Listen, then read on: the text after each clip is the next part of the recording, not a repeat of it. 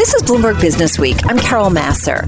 Every day we're bringing you the latest news from the worlds of business and finance, plus technology, politics, so much going on in the world of politics, economics, and it's all harnessing the power of Businessweek reporters and editors. You can download Bloomberg Businessweek on iTunes, SoundCloud, or Bloomberg.com.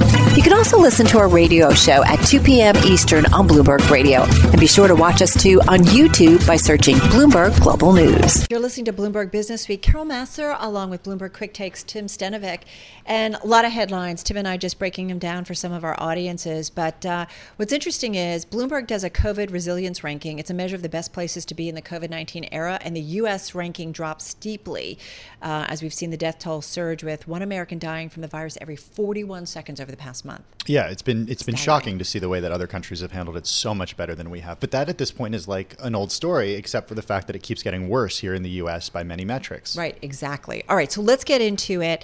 Global COVID-19 cases right now passing 76.8 million. So let's bring in Dr. Sophia Thomas, president of the American Association of Nurse Practitioners, a doctor of nursing practice herself, and she joins us on the phone in Louisiana, along with Bloomberg News health team editor John Lauerman. He's on the phone from Boston. So, John, I do want to start with you because Tim and I have been talking a little bit about this mutation of the virus. What do we need to know, and what do we need to know about the COVID-19 vaccine and our protection against this mutation?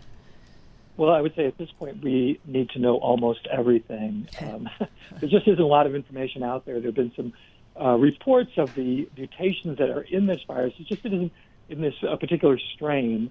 The UK government has been saying that they believe this strain spreads more easily. Mansur Slawi, who is the scientific director of Operation Warp Speed, said in a press conference today that he hasn't seen any hard evidence of that. So I think, the jury is still out on what, exactly what this mutant strain is, what it does, and whether it has any impact on vaccines. Now, the EMA, the European Medicines Agency that just approved Pfizer and BioNTech's vaccine today, said that they did not believe it would have an impact on the effectiveness of that vaccine. So I think, more work is going to be needed to be done on this, but we really don't have any solid concrete answers yet. When will we get those solid concrete answers? I mean, do they have to actually do a clinical trial with this new strain in order to? I don't think a clinical trial is what's needed. I think so the way that the vaccines work, just in general, just to kind of recap, is they raise these antibodies. The antibodies are called neutralizing antibodies. They show the immune system a protein, and that sparks the development of these antibodies. And so you need to know, you can probably tell in the test tube, but whether or not these antibodies are the same antibodies that the body makes in response to the vaccine are going to neutralize this mutant strain. And then, of course, the other issue is, you'll see it in the activity of the vaccine going forward. But I don't think another clinical trial is in order right now. All right, I want to bring in Dr. Sophia Thomas. So, Dr. Thomas, nice to have you along with John here. So, John really laying out kind of what we need to understand about this mutation and how the vaccine will protect us against it. Tell us about your observations with this news and what you're thinking about, especially when it comes to other nurse practitioners and those folks that you are working with. Well, since COVID-19 has started, really the news has changed every day, right? We've had new news, things are trending. We learn new things literally every day. And that's why all the scientists, my hat goes off to all the scientists who are really monitoring this closely. As this continues to develop, we'll see. But I think for the most part, those of us on the front lines of healthcare will continue to do what we do every day, masking up, using our PPE, social distancing, and recommending that for our patients and the general public. This virus is transmitted from person to person. There's no question about that. And the one thing that we can do to really help prevent the spread is for all of us to do our part, really be good neighbors, and use the protective equipment, wash our hands, social distance, wear those masks, even just out to the grocery store. And, you may be fine, you may be carrying the virus and not even realize it, but people have the risk of transmitting it to other people. And we know now that it's not just impacting the most elderly and the most sickly, although those are the significant numbers of people who are impacted. But we're having perfectly healthy people that are suffering from complications from COVID that were, unforeseen. So every day with this virus, we're learning more. We're learning more about the virus, the mutations, as well as all the downstream complications that can arise after having this. So, Dr. Thomas, to that end, and when it comes to the vaccine, what are you advising members of the American Association of Nurse Practitioners, and when do you think they will be completely vaccinated, because they are among those who are on the front lines?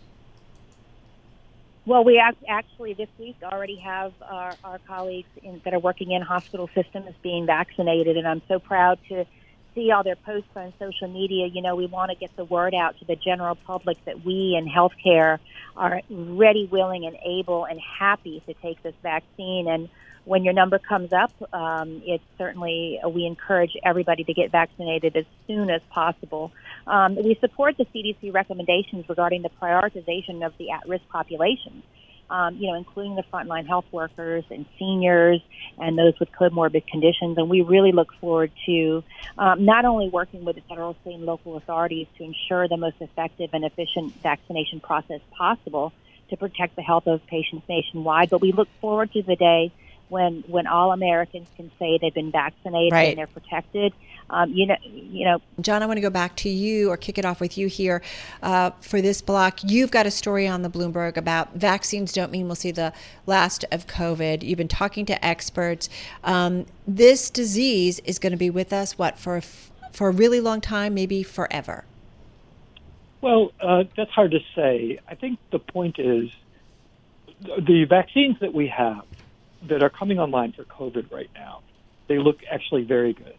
And I think that it's as we've heard, medical people want to take these vaccines and they want to protect themselves. So there's nothing wrong with the vaccine. The issue is that mass vaccination programs often take a long time. They aren't always completely successful. And as a matter of fact, we know that only one disease that's really been eradicated as a result of vaccine, and that's smallpox. But people have been trying to eliminate diseases like polio for decades, and it's just very difficult to do. It's very difficult to get everybody to take a vaccine at the same time. And when you don't have the entire population vaccinated, you have pockets of people who are unvaccinated, and then they tend to infect one another, and then other people who for whatever reason don't have the vaccine or decline to take the vaccine, those people become infected as well. And then so you have this continual reservoir that can last and last. And that's basically the idea. So it's very difficult, despite the existence of effective vaccines, to actually eliminate or eradicate the disease. So what does that mean for the future, John? Does it mean that we're going to have COVID hotspots like we do with other diseases that we've tried to eradicate, or does it mean that it will sort of always be lurking there? I think there's a good possibility, or at least this is what my sources told me, that it won't be eradicated. It's an extremely contagious disease. Diseases that have been eradicated, or the lone disease that's been eradicated, smallpox, is not actually all that contagious. But, as we've talked about a little bit, this new strain may be sort of more transmissible.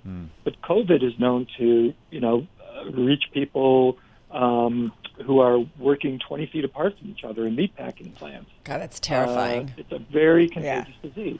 That's Dr. Thomas, I want to bring you back in because I know something that you've been focusing certainly is about some of the inequities about there. We are concerned that everybody gets access to the vaccine ultimately. What are your thoughts on that?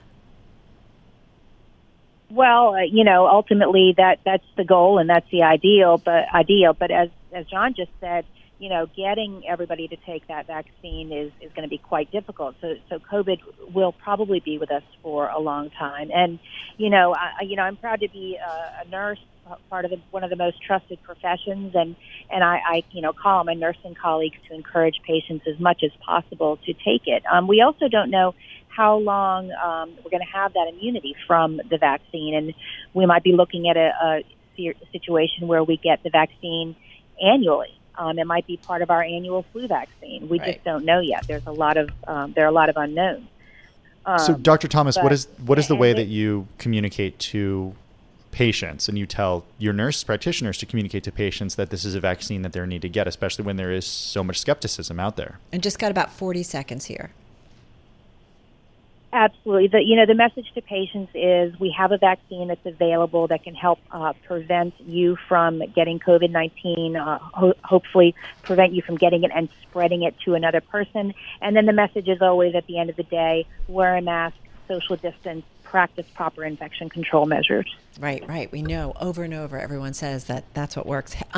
Thank you so much. Dr. Sophia Thomas, president of the American Association of Nurse Practitioners, with us on the phone from Louisiana. John Lauerman, health team editor at Bloomberg News, on the phone from Boston. You can check him at Lauerman John on Twitter, and also, of course, at Bloomberg.com and on the Bloomberg. This is Bloomberg Businessweek with Carol Massar from Bloomberg Radio. Got to say, this is our world in a headline. It's been a great year for stocks and a bear market for humans. Investors ignoring the pain of the pandemic and betting on a future where, we'll just let... Maybe in the future we'll come back as stocks and not humans. I don't know. I'll let the next two explain it all. Michael Regan is senior editor and lead blogger of Bloomberg Markets Live blog. He's with us from New Jersey. Also Bloomberg Businessweek editor Joel Weber on the Access line in Brooklyn. It is that headline, Joel, just sums up our year so perfectly. Yeah, and it's almost like you don't need to read the story, but you should, because it puts it all in one place for you.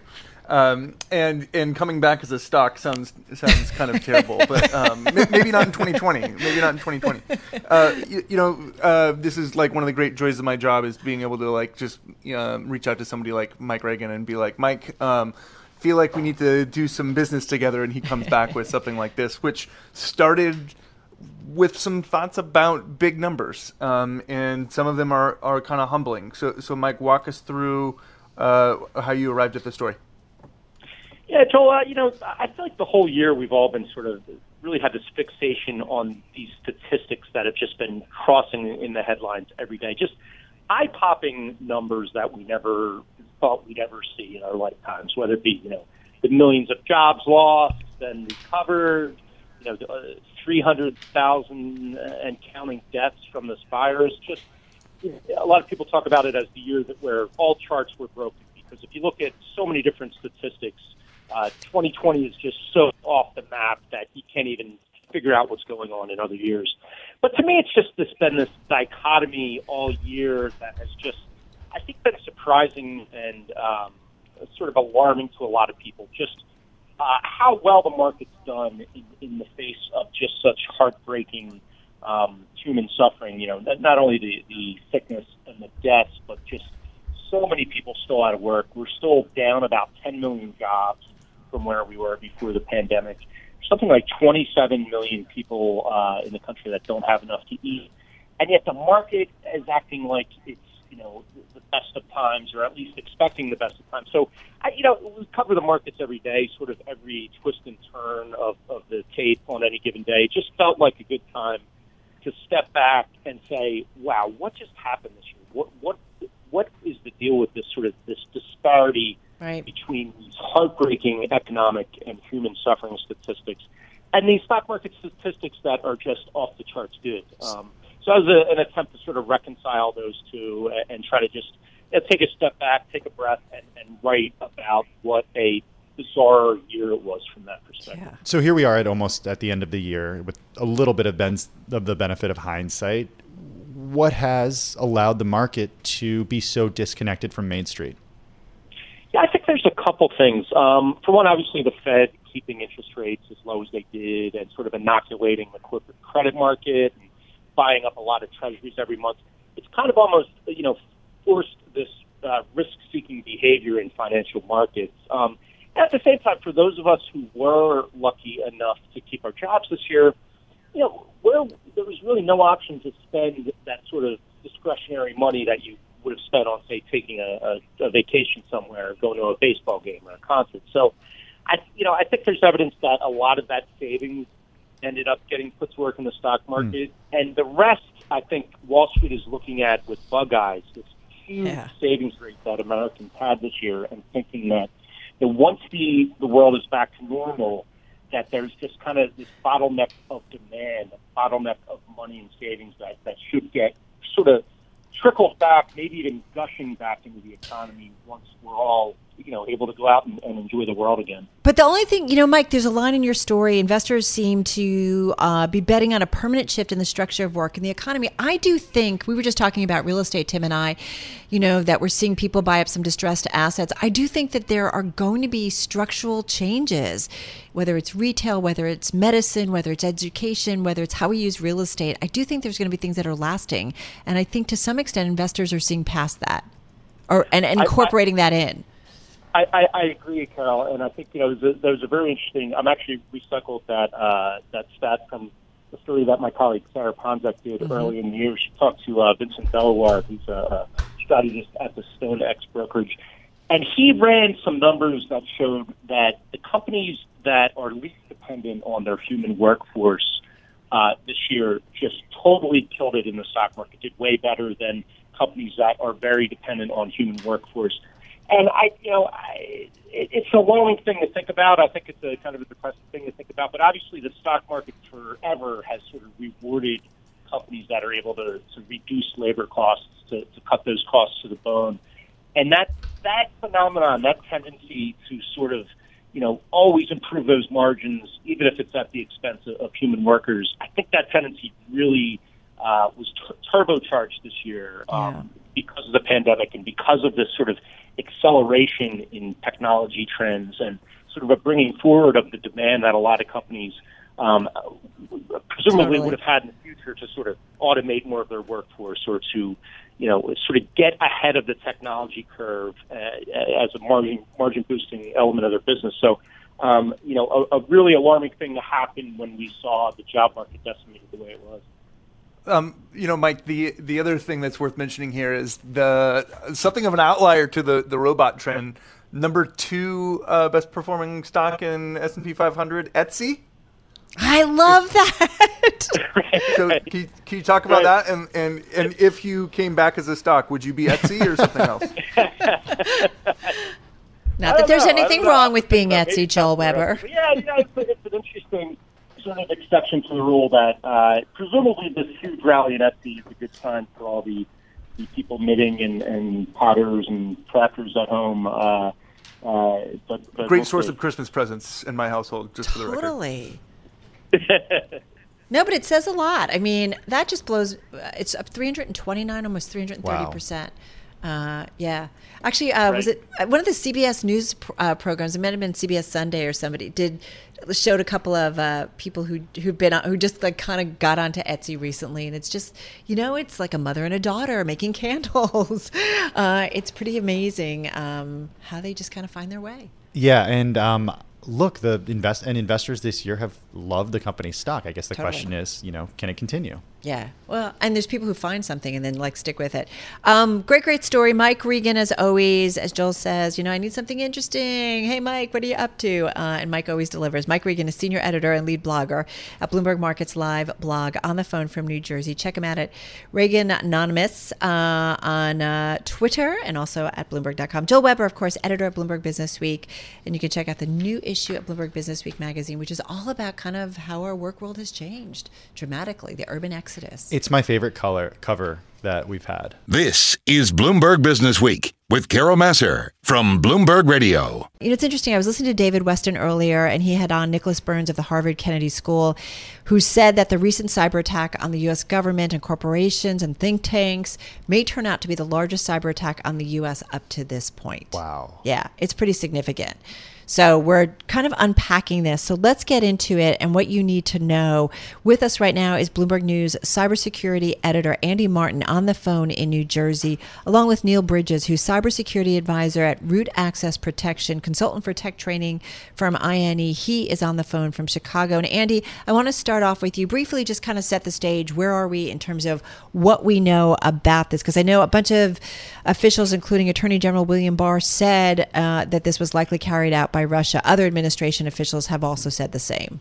Yeah, I mean, I think it's still very early days. I mean, this is was a very clever and sophisticated attack that targeted a popular software program that's used to manage IT by government agencies and companies around the world. So basically, whoever updated the software between March and June of last year may have gotten a kind of a backdoor that these hackers installed in it that they could then go back and sort of use it as a sort of staging ground for an attack. So this company SolarWinds, who produced the software, said as many as 18,000 customers may have gotten this malicious backdoor. So what's happening now is customers of SolarWinds are going into their networks. They're trying to identify whether or not they have this malicious update. And after that comes the hard part, which is trying to figure out if these hackers actually entered their network. Right. You know, there's a lot of reasons that it's difficult, but one is, you know, the way the software operates, as I understand it, is, you know, they would have administrative credentials when they're in these networks, and they're hard to track because they look like an authorized user. Right. So far, it looks like it's the Russians, but again, it's early days. William Barr said that, and Mike Pompeo said that. So, but not the president. Says it's China. Yeah. But it looks like it's the Russians. So, Neal, I want to bring you in here, cybersecurity advisor at Root Access Protection. I'm wondering, given your career, where does what we know about this hack and what you've seen thus far, where does it fall on the spectrum of what you've seen? Thanks, Tim. I appreciate that, and thanks for having me on. I think this definitely represents, I think, what a lot of us are calling in the industry as close to the cybersecurity Pearl Harbor as I think we've come in the number of years. Not good. Just given, you know, say what? I said not good. No, and I think you hear Andy talk about, you know, potentially 18,000 customers have installed this. Just to understand the size of this plume, SolarWinds is installed in over 300,000 environments across the globe, and that's been whittled down to, you know, just what the community's been able to detect, about potentially 18,000 that could have had this malicious backdoor installed. One of the things that we have to look at, though, is that if this is indeed the Russians, if it does indeed prove to be, definitively the Russians, and this does end up being an espionage campaign, then that really only narrows it down to about probably the top 50, companies that would have allowed them to basically further their strategic advantage, from a Russian cyber attack perspective. Yeah, it's really fascinating. Like Lockheed Martin, Microsoft. Well, and hang on for a second. I just want to tell our audience that right now, President-elect Joe Biden is getting ready to get a COVID-19 vaccine. Actually, he just got it. So just wanted to bring it to everyone. And we know various officials around the world were seeing that happen. But again, President-elect Joe Biden just getting the COVID-19 vaccine. So watching that, but also watching this cybersecurity. So, Neal, I mean, should this not have happened? SolarWinds is saying that they warned of lax security. What happened here? I don't think it's fair to say that this shouldn't happen. I think one of the things that is critical in our industry is that we assume a breach mentality. I think. Hey, Neal, I'm sorry. Hang on for a second. We just want to take everyone to where Joe Biden is, President-elect Joe Biden, because he is making some comments. Listen in, everyone. My next visit, and but the important thing is that it's worth stating that this is just the beginning. It's one thing to get the vaccine out, and now Moderna is going to be on the road as well, but it's going to take time. It's going to take time.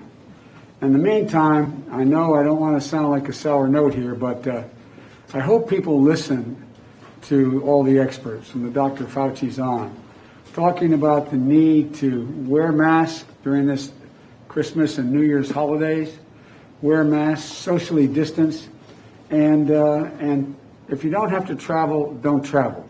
Don't travel. It's really important because we're still in the thick of this. It's one thing to have the vaccine show up at a hospital. There's another thing to get the vaccine from that vial into a needle, into an arm. And there's millions of people out there that are going to need this, frontline workers first. But I just want to thank everyone for all that they've done. You're some real heroes, and you're among them. Thank you.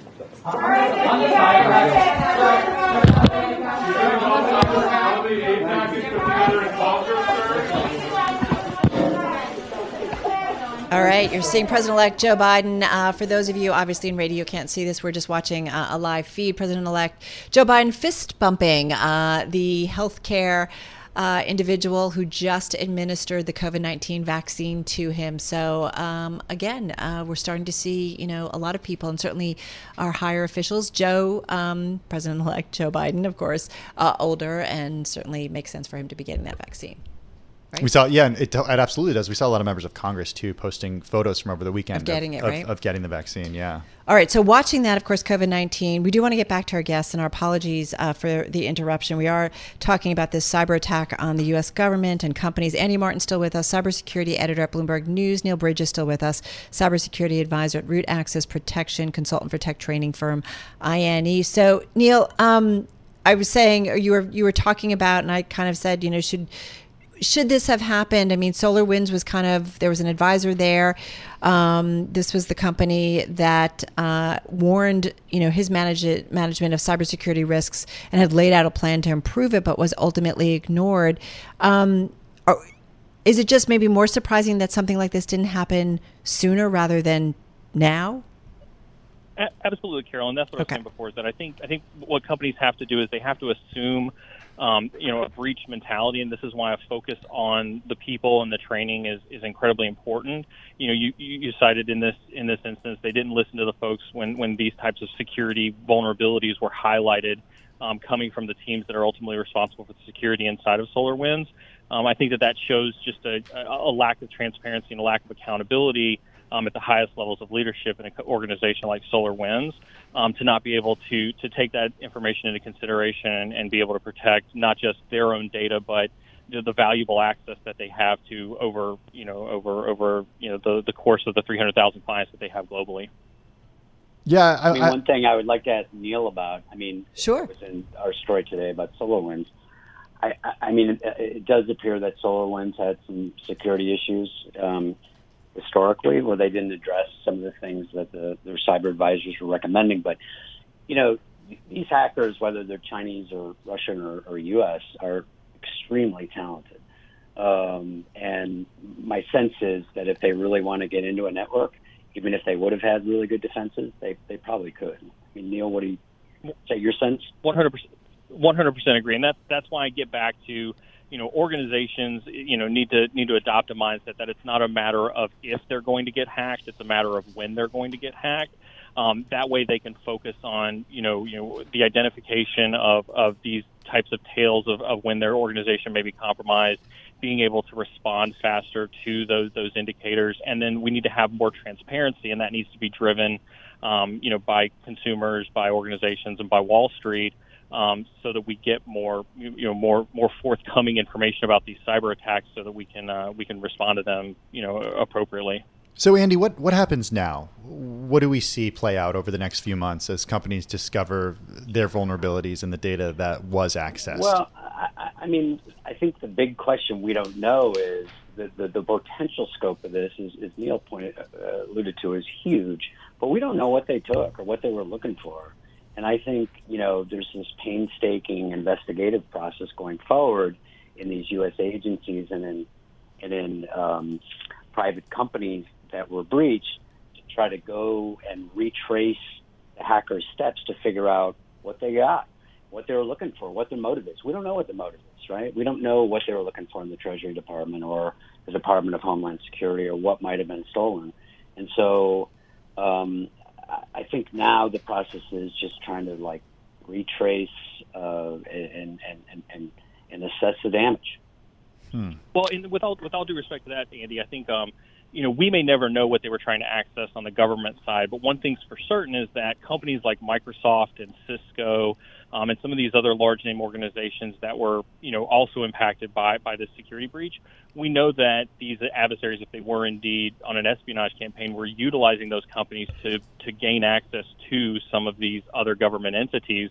I think that those organizations should start to look and see what interconnectivity that they have with other high-profile clients, and that would be a good indicator as to some of the other ones that they may have access to. So, I don't know, Neal, what's interesting is, too, I wonder, what do we learn from this? You're a former member of the U.S. Air Force's, I think, Network Warfare Unit, so you served at Cyber Command there. What is it that the government now is going... What is it that the government is going to have to do differently now, and really just to make sure that our systems are secure? We're talking about really serious parts of our government that were attacked and people got access to.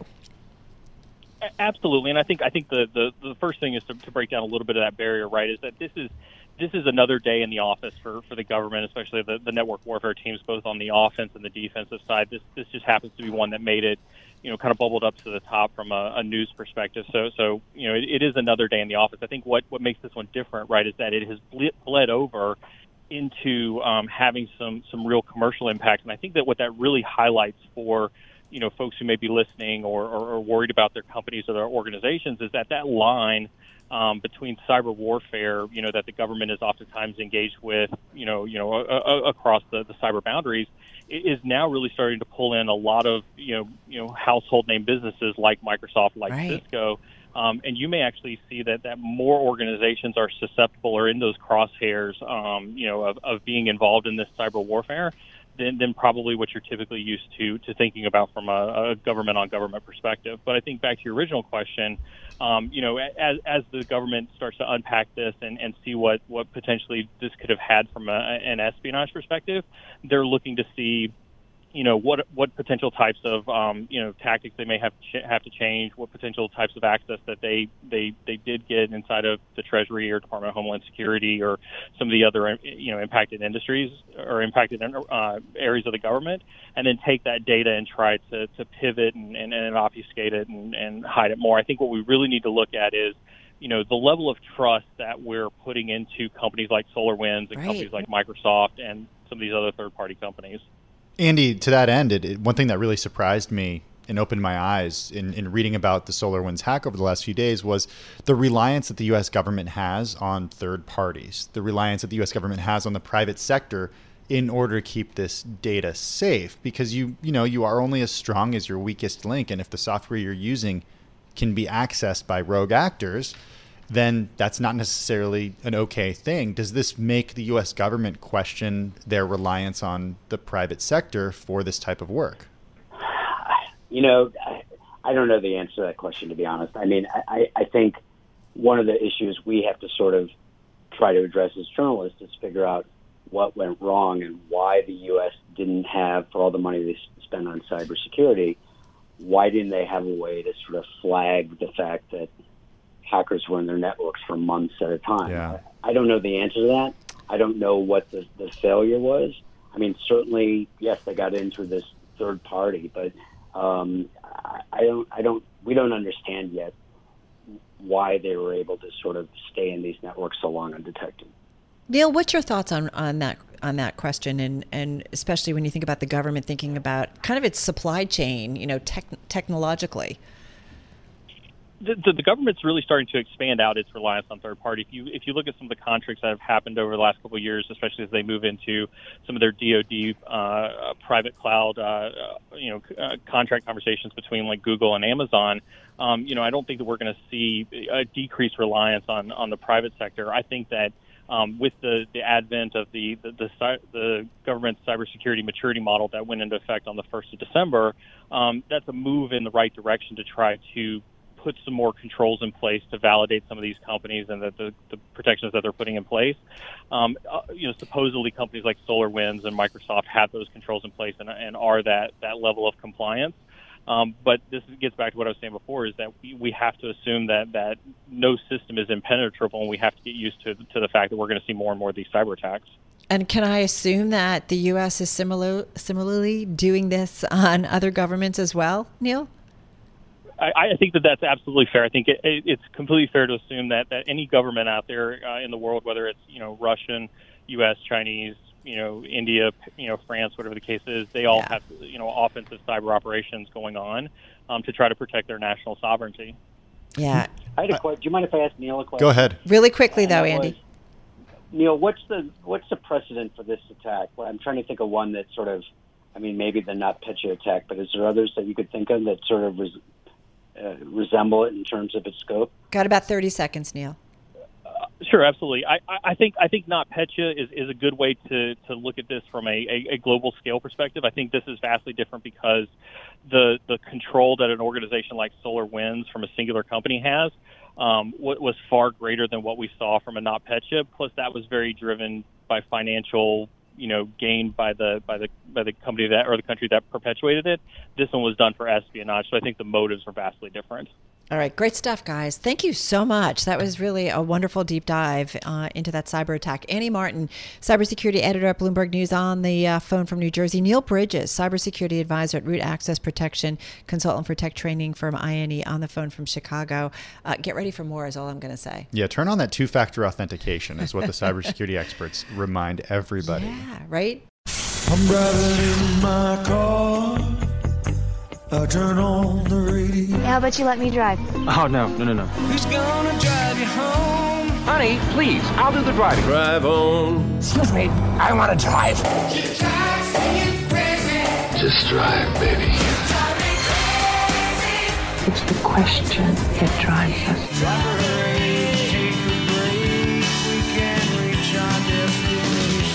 This is the Drive to the Close. That funky music will drive us till the dawn. On Bloomberg Radio. It is time for the Drive to the Close. Back with us is Brian Yacktman. He is Chief Investment Officer and Portfolio Manager, lead manager of the YCG Enhanced Fund. That fund, by the way, in the 96th percentile over the past 5 years, returning nearly 16% on average annually, and counts some big names that MasterCard, Nike, Moody's among some of its top holdings. Brian is based in Austin, Texas. That's exactly where we find him. Brian, nice to have you here with Tim and myself. How are you? Well, it's great to be back.